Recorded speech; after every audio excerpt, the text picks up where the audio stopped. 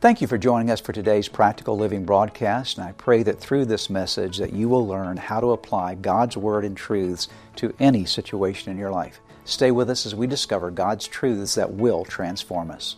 Hi, Pastor Dale here. Thank you so much for being with us this weekend here at Church of the Redeemer. We're so glad that you're here. For those of you that are joining us online, we welcome you as well. Of course, I want to give a good welcome also to all the folks in Frederick this weekend. I'm very excited about a new series of messages we're going to be involved in for the next several weeks. I'm going to be sharing some principles of God's Word myself. There'll be others that'll be sharing along this summertime with us as well as we take a look at the names of God and also primarily the promises that come from God's name. So we're going to dive in today with our first message. I want to talk to you this weekend about the God who provides, the God who provides.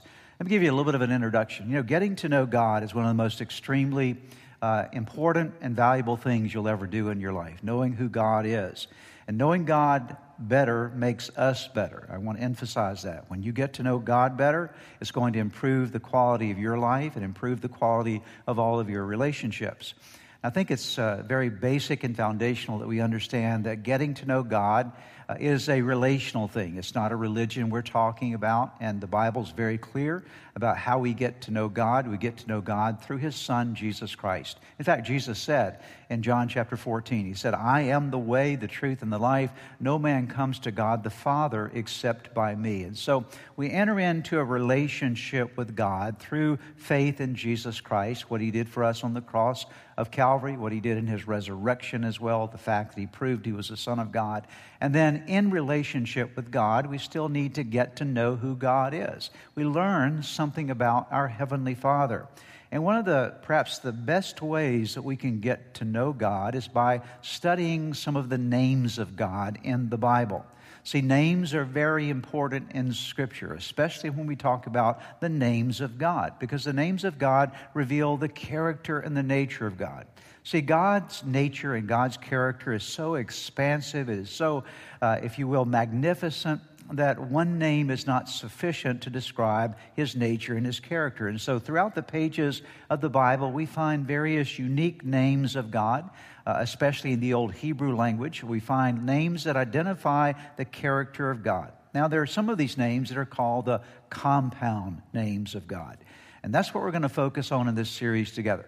A compound name means a name that's attached to another term. We talk about compound words and how they're connected one to another. And so you'll find in the Old Testament various compound names of God, 8 primary compound names of God that all start with Jehovah. Now, Jehovah is perhaps a familiar name to you. It's actually the Latinization of the word or the name of God, Yahweh.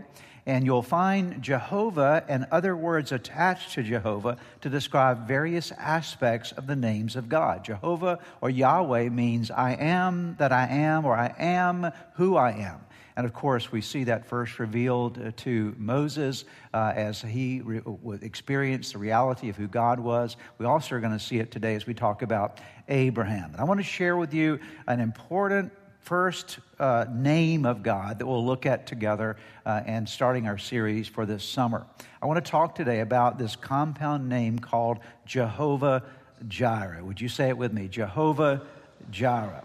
And this name is introduced to us by an experience that Abraham has with God. I want to pick up the story now in Genesis chapter 22. I'll begin in verse number 1. We'll go down through verse number 19 as we see this story that perhaps you're familiar with. It's where we find this name appearing in Scripture. Sometime later, God tested Abraham. He said to him, "Abraham, here I am," he replied. Then God said, "Take your son, your only son whom you love, Isaac, and go to the region of Moriah. Sacrifice him there as a burnt offering on a mountain I will show you."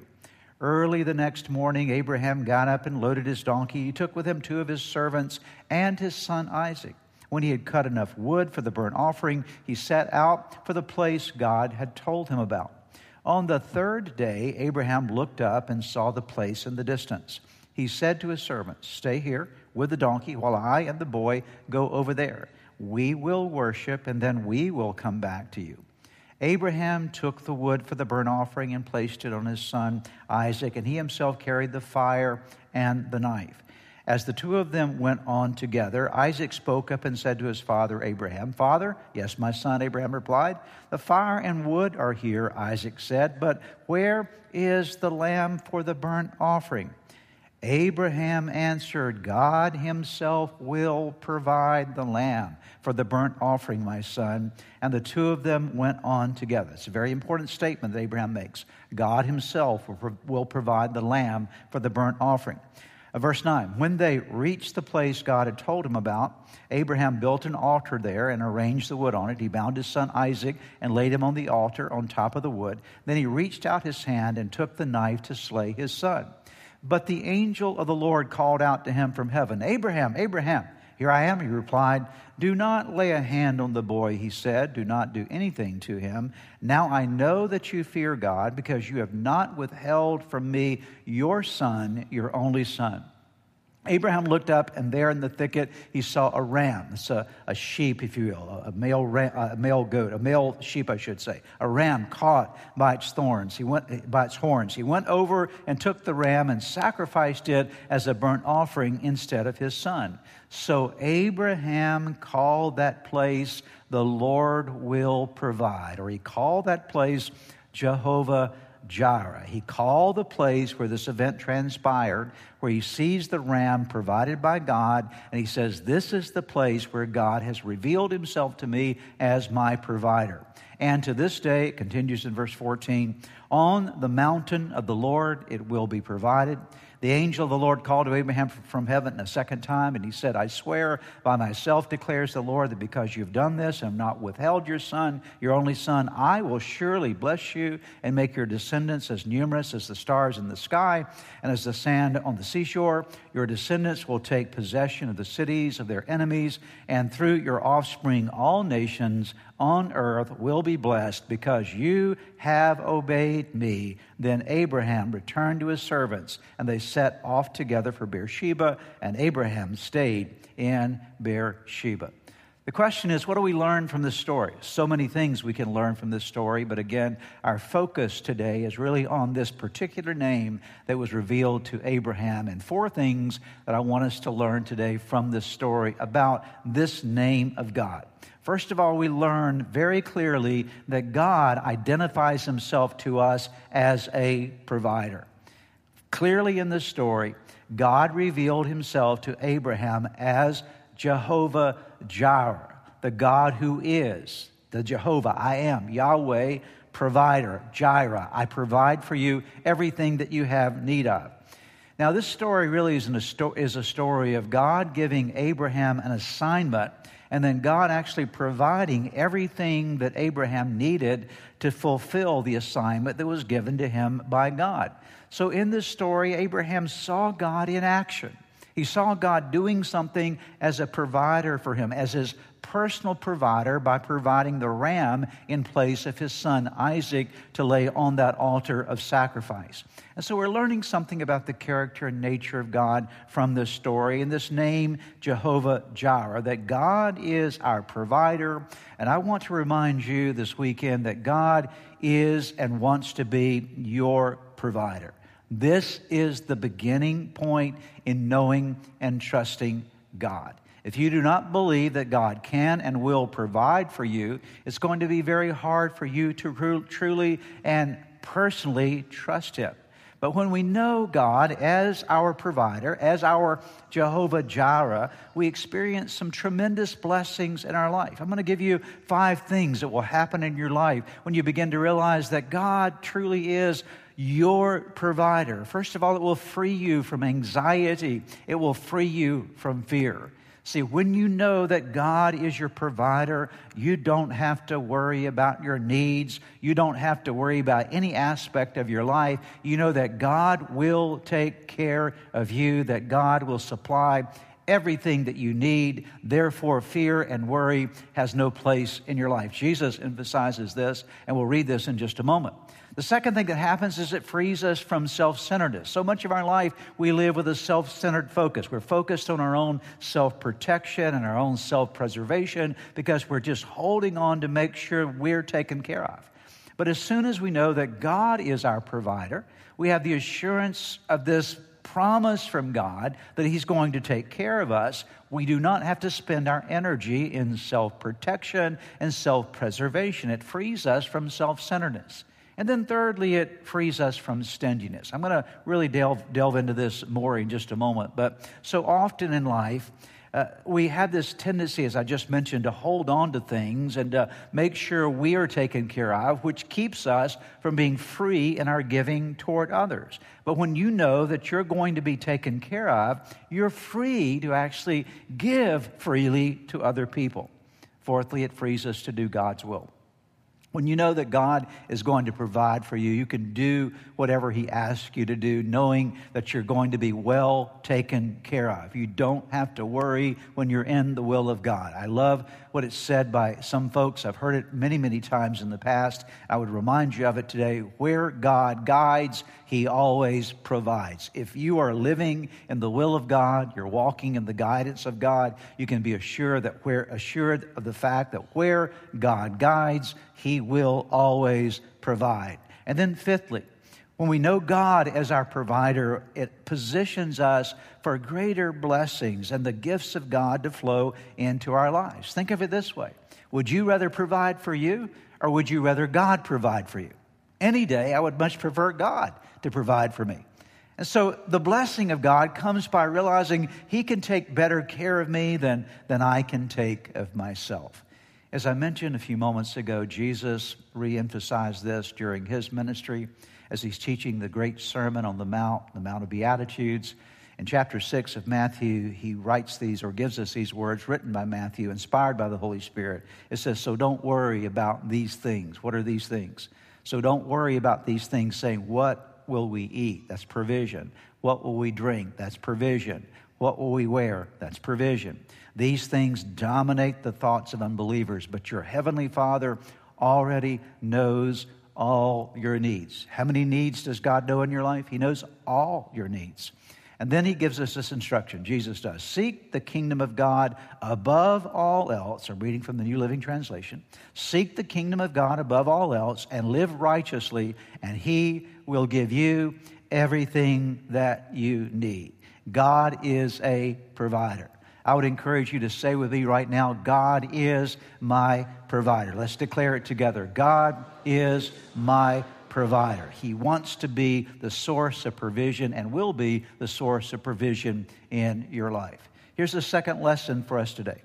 God wants us to have real faith in Him as our provider. Now, this is where the rubber meets the road. In this story, we see it's introduced to us by the fact that Abraham goes through a test. The Bible, in fact, very clearly says that God tested Abraham by telling him to take his son Isaac and sacrifice him. Of course, God knew that the sacrifice was not going to be something that was required of Abraham, but He's testing Abraham's faith. And so here is Abraham. He's got this long-awaited, miraculous son that's been given to him. He waited 25 years for the birth of Isaac. And then God says, I want you to take him to the top of Mount Moriah, and I want you to build an altar, and I want you to sacrifice this precious gift to me. Now, this had to be an extremely difficult test for Abraham. It was an extremely personal test for Abraham. Think about it, his very own son. And so what God is testing is very clear in verse number 1. If you go back and read Genesis 22:1, it says, sometime later, God tested Abraham's faith. What is God testing? God is testing his faith. Do you really believe in me, Abraham? And will you prove that you believe in me? Will you put action to your statement of faith in me? And in fact, Abraham did. How do we know that Abraham had a personal faith in God? We know that he had a personal faith in God by what he said to God and what he said to those around him that day and what he said to Isaac, his very own son, that day, and by actually what he did.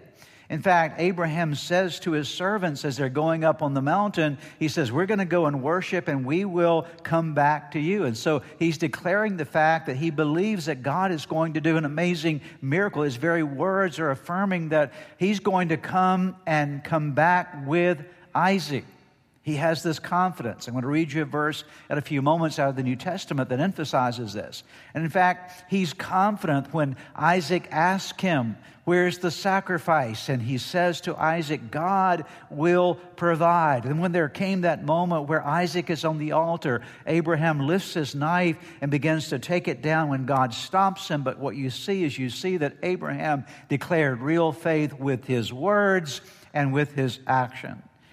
How do you know that you have a real faith? You know you have a real faith when, in the midst of a test, your words are communicating your confidence in God and your actions continue to communicate your confidence in God. That when the test of your faith comes, is God really going to provide? That your words are, yes, I know that God will provide, and your actions are continuing to be in obedience to God, even when it seems like you don't understand or you don't know where provision is coming from. Abraham did not know exactly where the provision was coming from, but he was confident that God was his provider, and he passed the test of faith. He had a very real faith. God wants you to have a very real faith in Him. In fact, some of you right now are going through a testing of your personal faith in God right now. Can I encourage you to make sure that the words of your mouth, as well as the actions of your life, communicate the fact that you know, even though you may not understand how, you know that God will come through for you. Here's our third lesson today as we're talking about this wonderful promise found in the name Jehovah Jireh. And that's that generosity is a sign that we're truly trusting God as our provider. One of the key marks of someone who knows God as provider is real generosity. That when you know that God is going to provide for you, you know that you can be and you're willing to be and you desire to actually be generous. You see this very clearly in the life of Abraham. Abraham's faith and trust are seen in the fact that he refused to withhold from God the most precious gift in his life, the gift of his son. In fact, in verse 12 of Genesis chapter 22, I'm going to read this for you. Do not lay a hand on the boy, he said. Do not do anything to him. God's saying this now to him. Now I know that you fear God.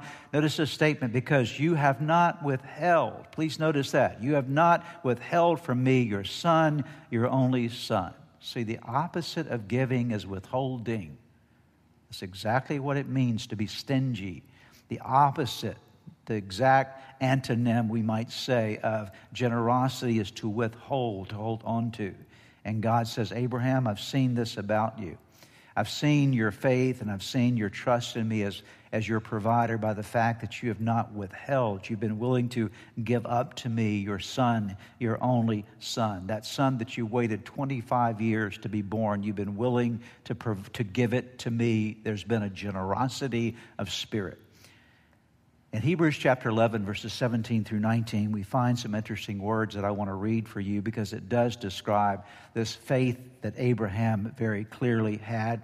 It says it was by faith that Abraham offered Isaac as a sacrifice when God was testing him. Abraham, who had received God's promises, was ready to sacrifice his only son, Isaac, even though God had told him, Isaac is the son through whom your descendants will be counted. Abraham reasoned that if Isaac died, God was able to bring him back to life again.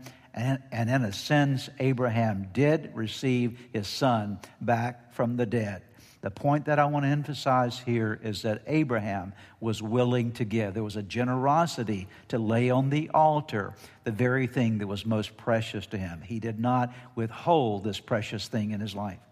We know that we're trusting God as our provider, that we're truly trusting Him when we're willing to generously give to God, when there's a generosity of spirit.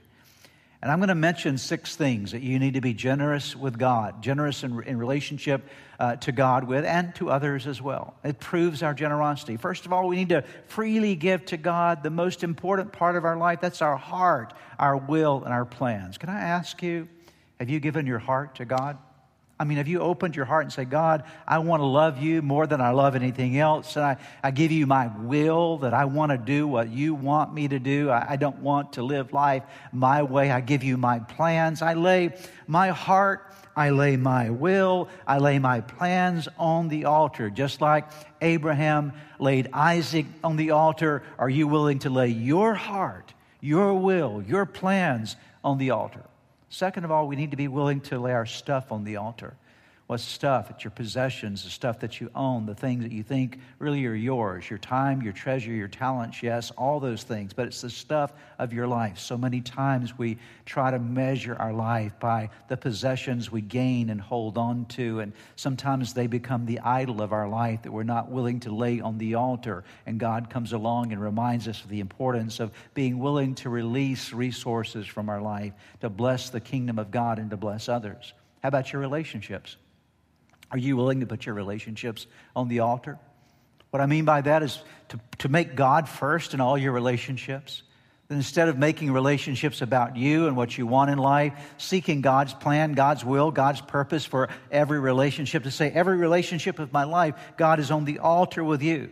Fourthly, to lay down our abilities. God, whatever talents or abilities you've given to me, I want to use them for your glory. I want to honor you. I don't want it to be just about me. And I give you, number 5, my future. Lord, all that represents the days to come, instead of me spending my time worrying and anxious about what's going to happen tomorrow, God, I put this in your hands. I lay my future on the altar. And God, finally, number 6, and it really covers everything. God, I give you my all. Every part of my life, you have it all. Not just part of me, but all I give to you. This is a song that we used to sing, and perhaps we'll sing from time to time in the future. All to Jesus I surrender. All to him I freely give. I will ever love and trust him, in his presence daily live. I surrender all. And so surrendering all to God is the way that we say, God, we're holding nothing back from you. We want to be generous in spirit with every part of our life. There are many, many, many promises in the Bible given to people who express this kind of generosity. Malachi chapter 3, verse 10, as God is calling upon his people who've failed to be generous in their financial giving. He says to them in chapter 3, again of Malachi, last book of the Old Testament, verse number 10, bring all the tithes into the storehouse, so there will be enough food in my temple. If you do, notice this, says the Lord of heaven's armies, I will open the windows of heaven for you. I will pour out a blessing so great you won't have enough room to take it in. Try it. Put me to the test. There's an old statement that has often been said about God, and I would really repeat it again today because it's so very true, that you can never outgive him.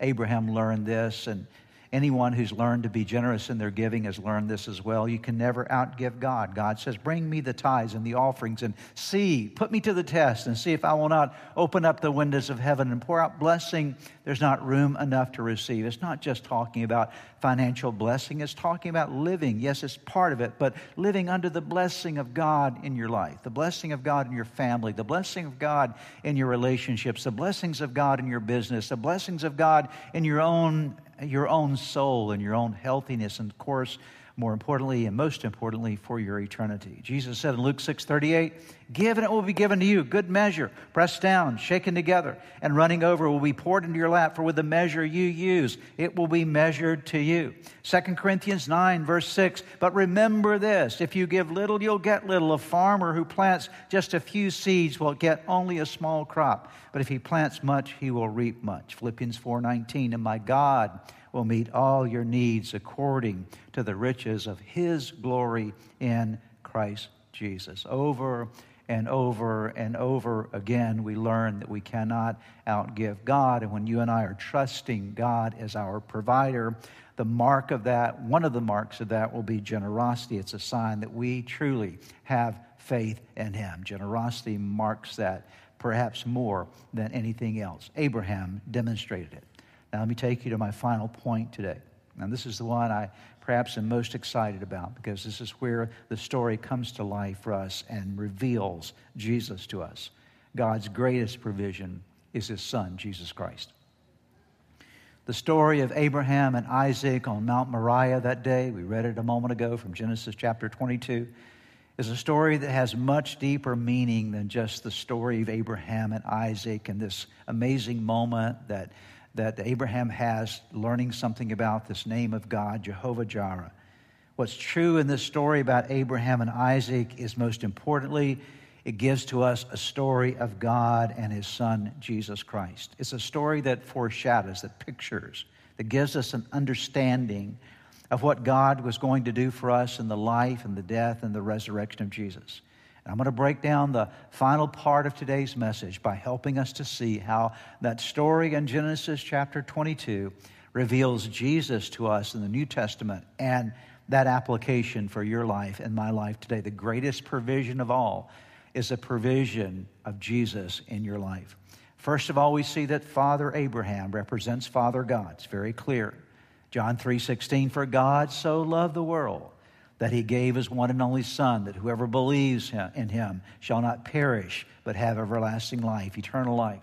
There in that moment, as Abraham is laying Isaac on the altar, is symbolism. It is a foreshadowing of the fact that God would send His very own Son into our world, and He would become the sacrifice placed on the altar called the cross for you and me.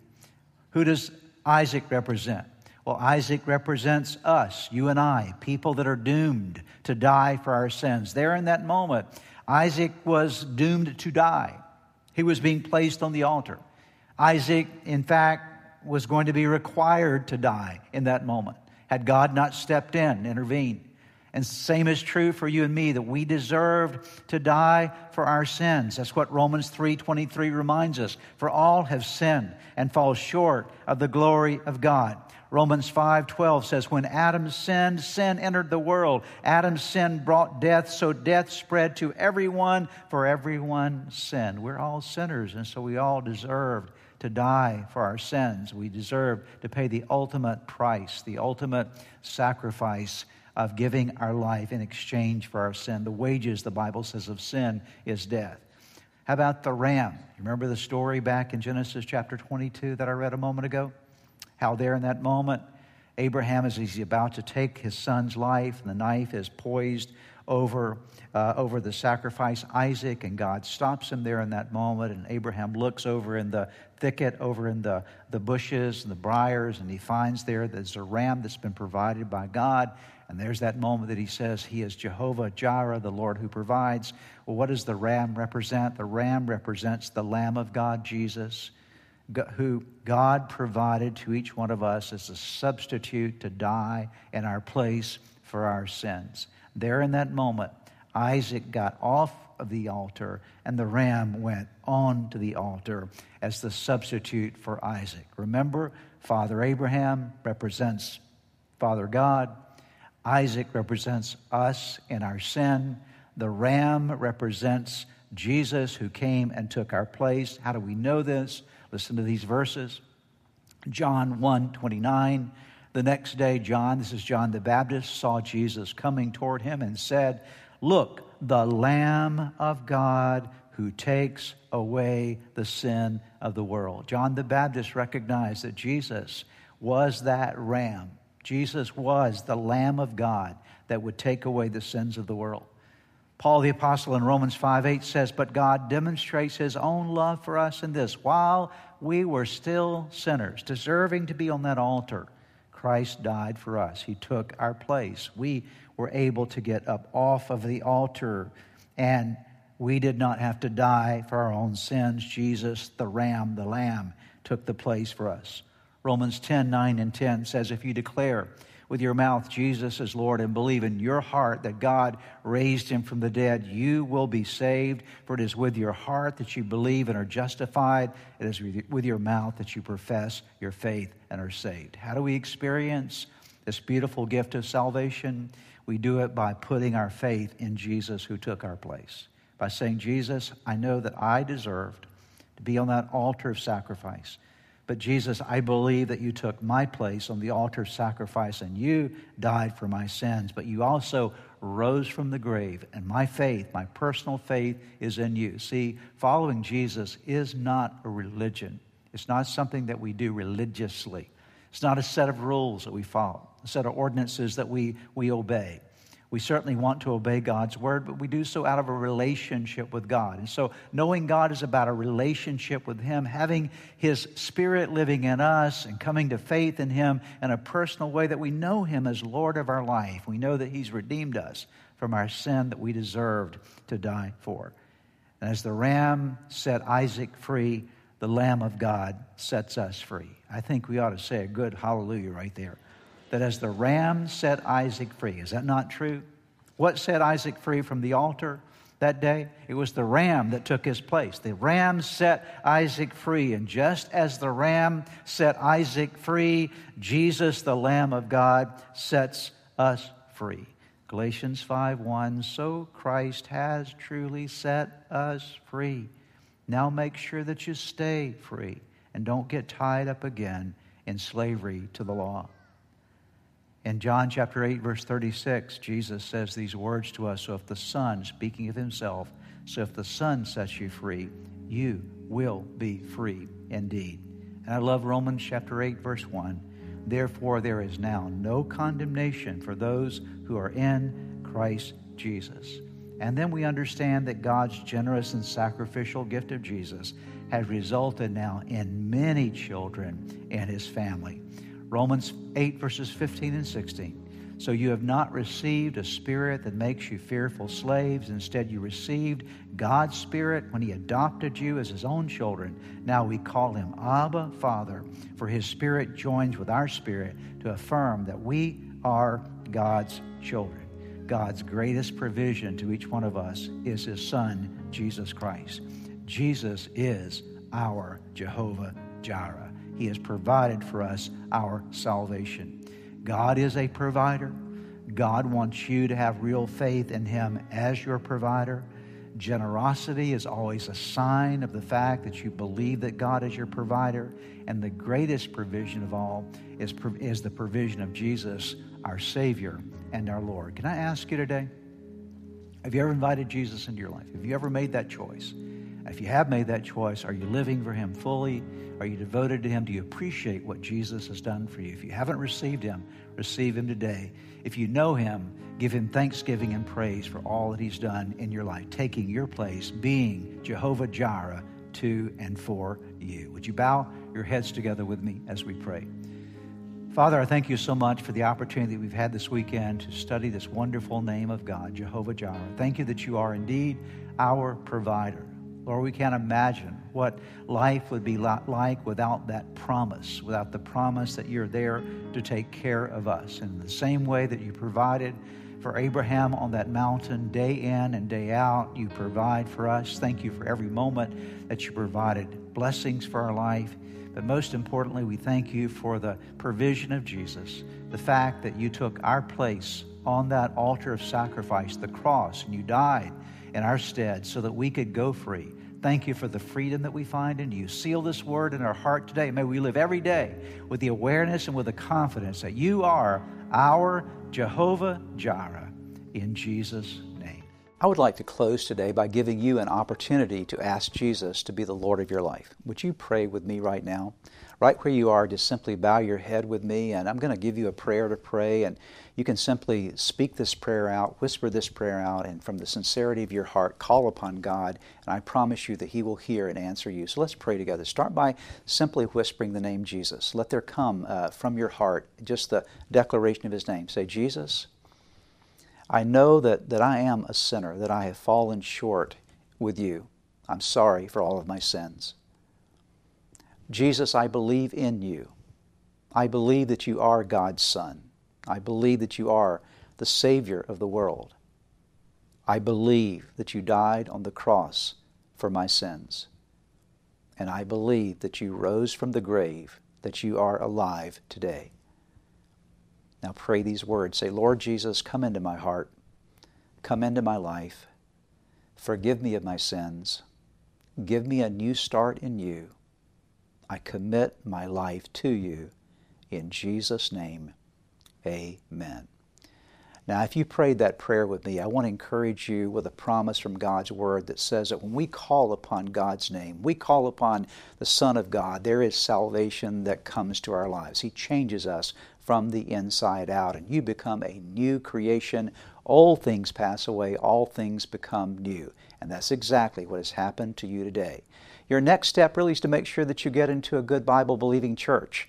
And you begin to study God's Word, get God's Word in you, and to make sure that you get a copy of the Bible if you don't have one, and begin to read it. Spend some time every day in prayer.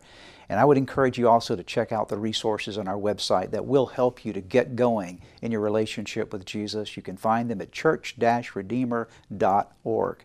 Get those into your hands. Get started in your new life with Jesus Christ. Thanks again for joining us today. May God bless you, and we look forward to seeing you next time.